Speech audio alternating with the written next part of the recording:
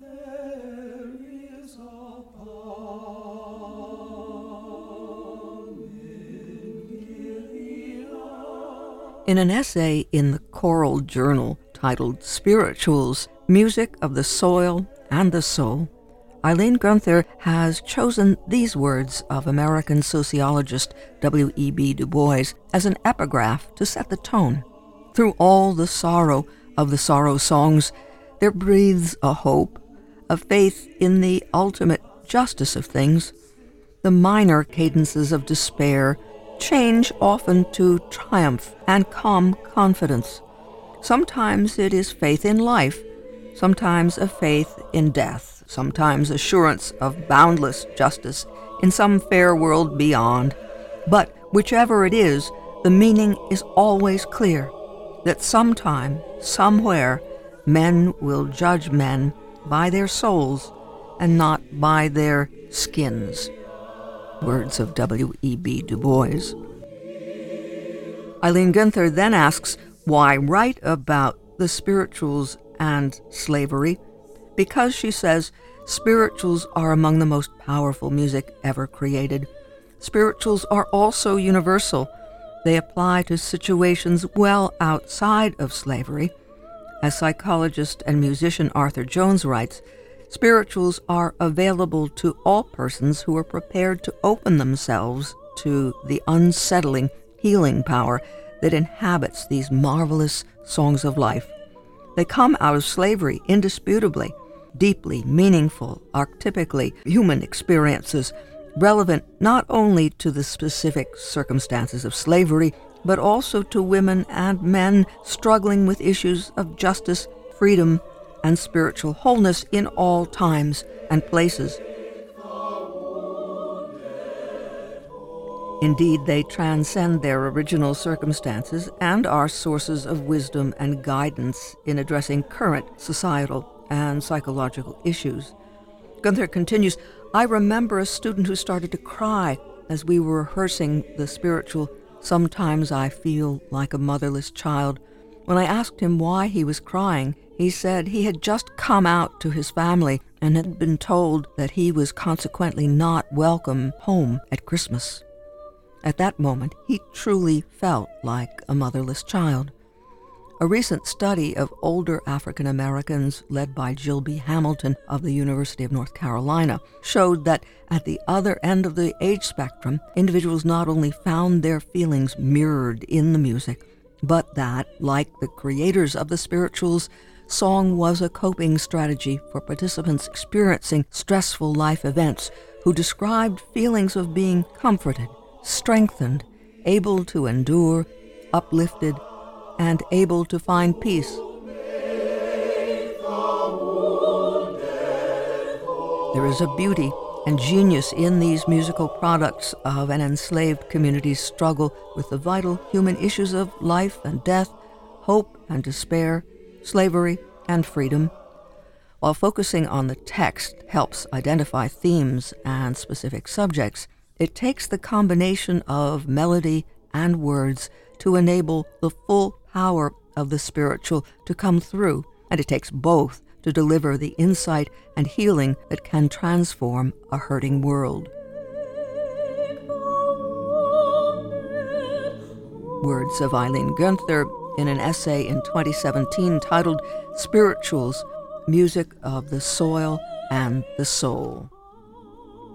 Matthew Rupcich is music director and conductor of the Arcadia Chorale, and he's experienced personally the power of spirituals in his life.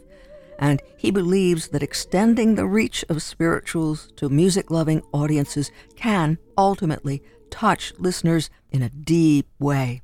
At the same time, Rupcich contends that it's critical to remember always the roots of these songs in slavery, and that the beauty of spirituals not be appropriated in a way that diminishes the experiences of the community from which they were born. The Arcadia Chorale will present a program titled Spirituals in Concert in Scranton and Wilkes-Barre this weekend. Matthew Rupcich paid a visit to the WVIA studios to talk about the music and the Arcadia Chorale itself. The Arcadia Chorale is Northeast Pennsylvania's premier vocal ensemble here. It's been in existence for about 40 years, and we are a mixed chorus, SATB chorus, that has a concert series, performance series for the whole sort of academic year from September through June, and we perform about 10 concerts throughout that season. We perform locally in the area. We perform in Scranton as well as in Wilkes-Barre. And the context of our season, we always have an October program. We have a Christmas program. We have the annual Messiah sing-along here in coordination and support with WVIA. And then we host the Northeast Pennsylvania Bach Festival that happens in March. Following that, we do a lighter concert in the spring, a pops concert in the spring. And something that I initiated about 2 years ago, we do a summer sing. That happens in June, typically the third weekend in June, and where we invite local singers to come and sing with us. We're an eclectic group. We have singers from all across this region, and I'm very pleased. They're a great ensemble. I'm lucky to conduct them. You have a great sensibility musically. You have such a wonderful gift of working with a chorus and stretching them and helping them grow and us as audiences grow because of the programming that you engage in. But also you are socially conscious, not that that's your goal, but you're also aware of the role that music plays in a culture or in a society. And perhaps there's something to that with this October concert. Yes. It's interesting. My thought process of having this program, actually, the concept came to me. I was thinking about this the other day. In March of 2020, right before the pandemic hit, I was in Rochester, New York, for the Eastern Conference of the American Choral Directors Association. Whenever there's a conference, they usually have, besides workshops and group performances, they do some sort of religious kind of focus of music. And this particular year, if I'm correct, they did a special focusing on Eileen Gunther's book, which is, in their own words, Slave Life and the Power of Spirituals. And she brought in a professional Black chorus to sing these spirituals, connect it to her writing and speaking about it. And it was very moving. And I said, I'm going to do this one day. I need to do this one day. Through my experiences in conducting with the Arcadia Chorale, some of my singers actually came up to me and said, when are we doing a spirituals concert? So I thought that was interesting too, because I feel that's in my background, which we could talk a little bit about later. So I wanted to find a space where I could do a concert focusing on spirituals with singers like the Arcadia Chorale, these very talented, very gifted singers, and to give them a different experience of focusing on this kind of repertoire. Considering my work and when I program, as well as where I could push my singers, as well as push our audience to experience new things, I selected to do this year. And, singing spirituals can be, I will say, intimidating. How do we do that? How do we do that appropriately? How do we do that so that we feel that, as I'll say, an all-white group, how do we make this happen where we are respectful, where we are supportive, and when we could be authentic in our experience when we do this? And so I think through my own education, my own upbringing, I'm able to bring all of that together and conduct this concert that's coming up this weekend. Did Eileen Gunther have questions about that at the conference? Did people approach her about that? Not at all, because what was interesting is what we focused on was the music. And when you focus on the music and the stories that spirituals tell, that's what makes it true and authentic. If we start maybe talk about interpretations or what I feel and those kinds of tangent emotions, then you sort of lose sight of the real message. And so, as people will see in my program notes, we need to talk about where spirituals come from. Spirituals come from this oral tradition from our Black and brown brothers and sisters who suffered terribly in the hands of white folks.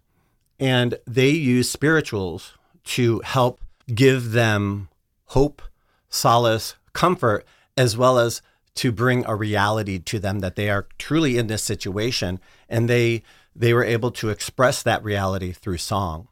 And so when we focus on the stories, when we focus on this oral tradition coming to us, then we could become more authentic and lift up and honor and raise our Black and brown brothers and sisters because of this experience. And I think that's very important.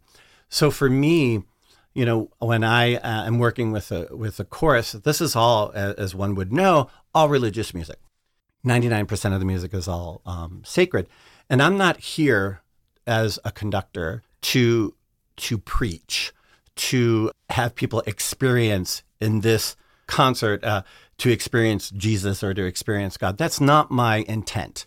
My intent is sort of to give a historical reflection of this music. And, people's faith are their own, that's their own business. And I will never question that. I'll always support it, but I'll never question it. Everyone has their own journey. But what I try to bring in to this is the drama that's involved with these spirituals, because that's how we become more true. And we might have a tendency to lump all spirituals together, but there's a great variety of spirituals, different motivations, different times, different instrumentation or vocal arrangements. There are, let's say, call and responses kind of type of spirituals. There are spirituals that are through composed. And mostly what spirituals do, again, is this idea of stories, that they tell stories of comfort. We could tell stories of solace, being solace. We could tell stories of the hidden meanings of spirituals, where they were actually telling words and the pathways to escape the South, to come to the North. And regarding voicing, it could be as simple as, it might be a all female or soprano alto number. It could be an all male number, tenor and bass number. And so there is a wide range. And I think that wide range also tells us about the wide range of experiences that our Black and brown ancestors had. And it's our duty to lift that up. And where did you go to find the spirituals you ultimately chose? So luckily for me, growing up, now I'm from the south side of Chicago. I grew up in Chicago. And I was born in 1968. In the 1970s, unfortunately, the Chicago riots were getting underway, and my parents decided to move to the south suburbs. So in my high school years, I was fortunate enough to have an African-American choir director. His name is Sterling Culp. And in the Midwest system, high school was sophomore through senior year. During my time there, I was singing in the concert choir of the schools. We had a large show choir program, and I was also singing with the Chicago Symphony Chorus at that time. Sterling, Mr. Culp, always gave one concert a year with his church choir. So his church choir, he was at the New Faith Baptist Church in a south suburb of Chicago. I asked if I could go. He said, sure. I brought my parents. It was probably one of the most moving experiences I've ever had as a youngster, and I will even say to this day. During this time was very formidable to me with my musical experiences. I was taking private voice, private piano, private saxophone, singing in all these groups. And after seeing this concert, the next day in school, I literally asked him, can I come and join his choir?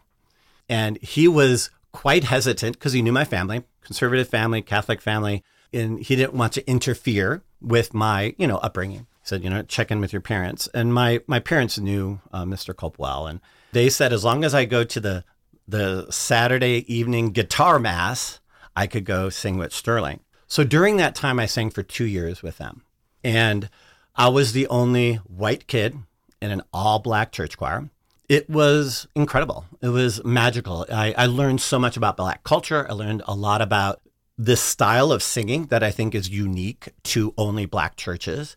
And this is a long answer to your question about repertoire, but what was phenomenal about that experience is when I left to go to college, when I left to go to Peabody Conservatory, I will never forget that they handed me a trunk full of all the repertoire that we sang. And I brought that to school with me, and I still have that trunk to this day. So some of that repertoire we sang, I brought some pieces that I sang for this concert with Arcadia. And, through my experiences, I think because of having the authentic experience singing in a Black church, that I've always done this repertoire with any of my groups for 30 years. And so the repertoire that we're singing that I think is really important is we're doing arrangements by Moses Hogan, Harry T. Burleigh, and also William Dawson. They are pillars in the world of bringing this oral tradition and writing it down. So there's a huge amount of repertoire from just these three gentlemen. And then what I would like to say is now we have more contemporary arrangers and composers, such as David Moreau, Glenn Burleigh, Brian Smith, as well as Rollo Dilworth. I think it's important to highlight Rollo Dilworth. He is the vice dean at the music school at Temple University. Tom Trenny, as well as Howard Levy, and of course the duo of Paul Caldwell and Sean Ivory. These individuals are now taking the reins from these earlier three gentlemen that I mentioned and still writing down these oral traditions and making these incredible arrangements. And so I'm bringing a history that we've had from these three individuals, and as well as some contemporary arrangers to this program. And what are the singers telling you? It's interesting. We've been working really hard, and this is our first concert of our season. And so what are they telling me right now? They're telling me this is kind of hard. We had our first dress rehearsal this past Monday. And I shared with them what they have, I think, experienced in that rehearsal is the stamina one needs to have to maintain a program like this. So, of course, I'm talking to them about staying healthy and making sure they're okay. They're telling me that they're really enjoying the music. They're telling me that this is a stretch for them. They're telling me that they've never been sort of in an experience putting a whole program together just on spirituals. So I think that's different for them, too. They're also telling me that they want to be respectful, that they want to be true to this tradition. And so we have had small conversations about how to do that well, because we don't want to be considered that we're imitating. We don't want to be considered that we're not doing this, and we would never do this, but making fun. We would never do that. But I think that because of my experience growing up, singing in an all-black church choir, I feel very comfortable having this conversation with them and letting them be uncomfortable and then working through it, because what we're elevating this oral tradition. We're elevating our Black and brown people and their history and their experiences so that we can continue to learn, to love, to respect, and then maybe educate ourselves, because we're always learning, as well as educate our audience into this great wealth of repertoire and performance practice. And that's a little of what Antonin Dvorak did when he came to work at the New York Conservatory and was known for urging American composers, look what's here, look at what you have. Exactly. If we only stay in our wheelhouse, we won't grow. We won't learn. We won't grow as musicians. We won't grow as singers. And it's important that, we have individuals in our neighborhoods, in our communities, in our churches, in our public offices and who are public figures who want to take away and not recognize the hardships of people, of our Black and brown brothers and sisters. And I think it's important that as a music director and a person of privilege and a person of power, that I have to use that privilege to educate, to lift up, to support, to create experiences for others so that we can learn about ourselves, learn about others, and try to be more honest, more real, and then hopefully more friendly and loving to people who are unlike ourselves. And I hope that this concert does a little bit for us and for that community. One of the senses that we get if we've been to concerts of spirituals is the bodily nature. The music is rooted in the body, and audiences begin to sway and people begin to clap. That's part of it, isn't it? Absolutely. And, you mentioned what are the singers telling me? I think that physicality of the music is difficult for folks who have not been in those experiences. And I think we're struggling with that a little bit. I would say those are my words more so than their words. But I am asking them to be more expressive. I am asking them to feel the music, feel that phrase, feel that rise when this one particular song that we're singing, Born to Die, great piece. But they're singing these melismas together. The whole chorus is singing these melismas together, these 16-note melismas, and I think they're for 3 beats, so there's 12 notes. And it's down in the lower part of the range to the upper part of the range. And how to sing that from singing darker vowels for the darker range, and as you grow, as you ascend, that the vowels should become brighter.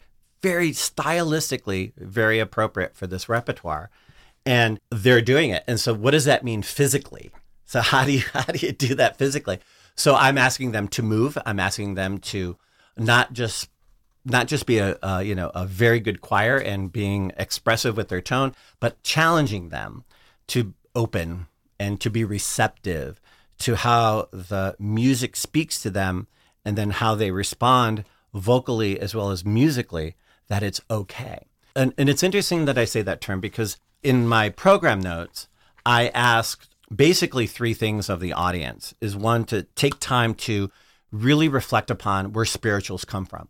In many ways, I think people have a stereotype that spirituals are fun, they're uplifting, and they're great, and they get their own emotions going. However, what they forget about is where they actually come from, and where it comes from a space, a mindset of pain and suffering and intolerance, and I think so we can't forget that. So I ask my audience, the first thing is to remember specifically where spirituals come from. And I also say that may be difficult, that's okay. It's okay to be difficult. Art sometimes moves the heart and challenges the mind. Second that I ask is just to celebrate the resiliency and the tenacity of the horrors of slavery, and to then celebrate them in awe, so that we can again lift up this incredible musical heritage, this incredible history, appropriately so. And then lastly, I just mentioned that we should pray for unity, as well as that we shall overcome our pain of the past, and someday truly walk hand in hand. In many ways, that's the story of our concert, because I'm opening up with a piece called Unity, and I'm closing the program with We Shall Overcome, and a beautiful arrangement by Tom Trenny for the chorus. So I hope that we have that arc, that we're able to create a space where we could be true, authentic to the music, be expressive, and then to express some hope for us, for our community, for our world. We need it right now. We always know that it is that sense in which you do your music. You've dedicated yourself to music, the life of music, because you believe that. I truly believe that. I think that when we are more real, more authentic with talking about the experiences of going on in our world today, that I love then find the challenge for me is what can speak to that musically that I could create a program with. And, it wasn't my intent, but how relevant this is right now, especially with what's going on in Israel. And I think that the stars aligned and things work in mysterious ways. But I in many ways brought this concert because I wanted the chorale to have a unique, different experience of singing this repertoire, but not knowing that the impact of this is so relative. And, as I said, things work in mysterious ways, but I'm grateful for the opportunity, and I'm grateful to share this truly incredible art form of spirituals in a unique way that I think I could bring to this community.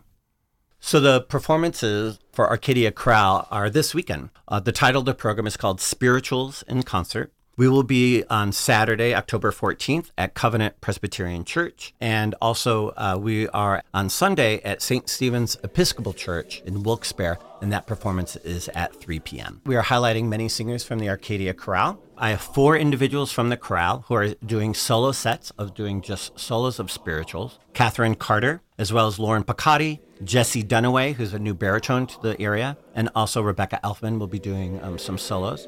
And then throughout the program, because this is not just about choral singing, but leaders and the chorus, I have many individuals from the chorale singing solos throughout the whole program.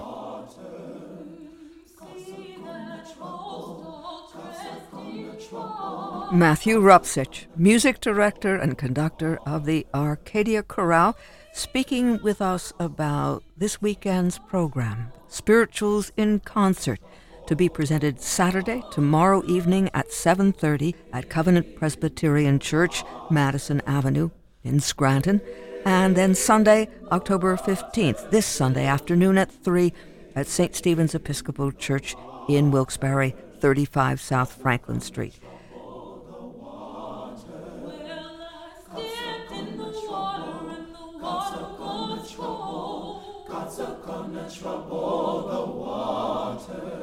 The Arcadia Chorale presenting Spirituals in Concert tomorrow evening at 7:30 at Covenant Presbyterian Church in Scranton, and Sunday afternoon at 3 at St. Stephen's Episcopal Church in downtown Wilkes-Barre. For more information on the web, arcadiachorale.org, arcadiachorale.org.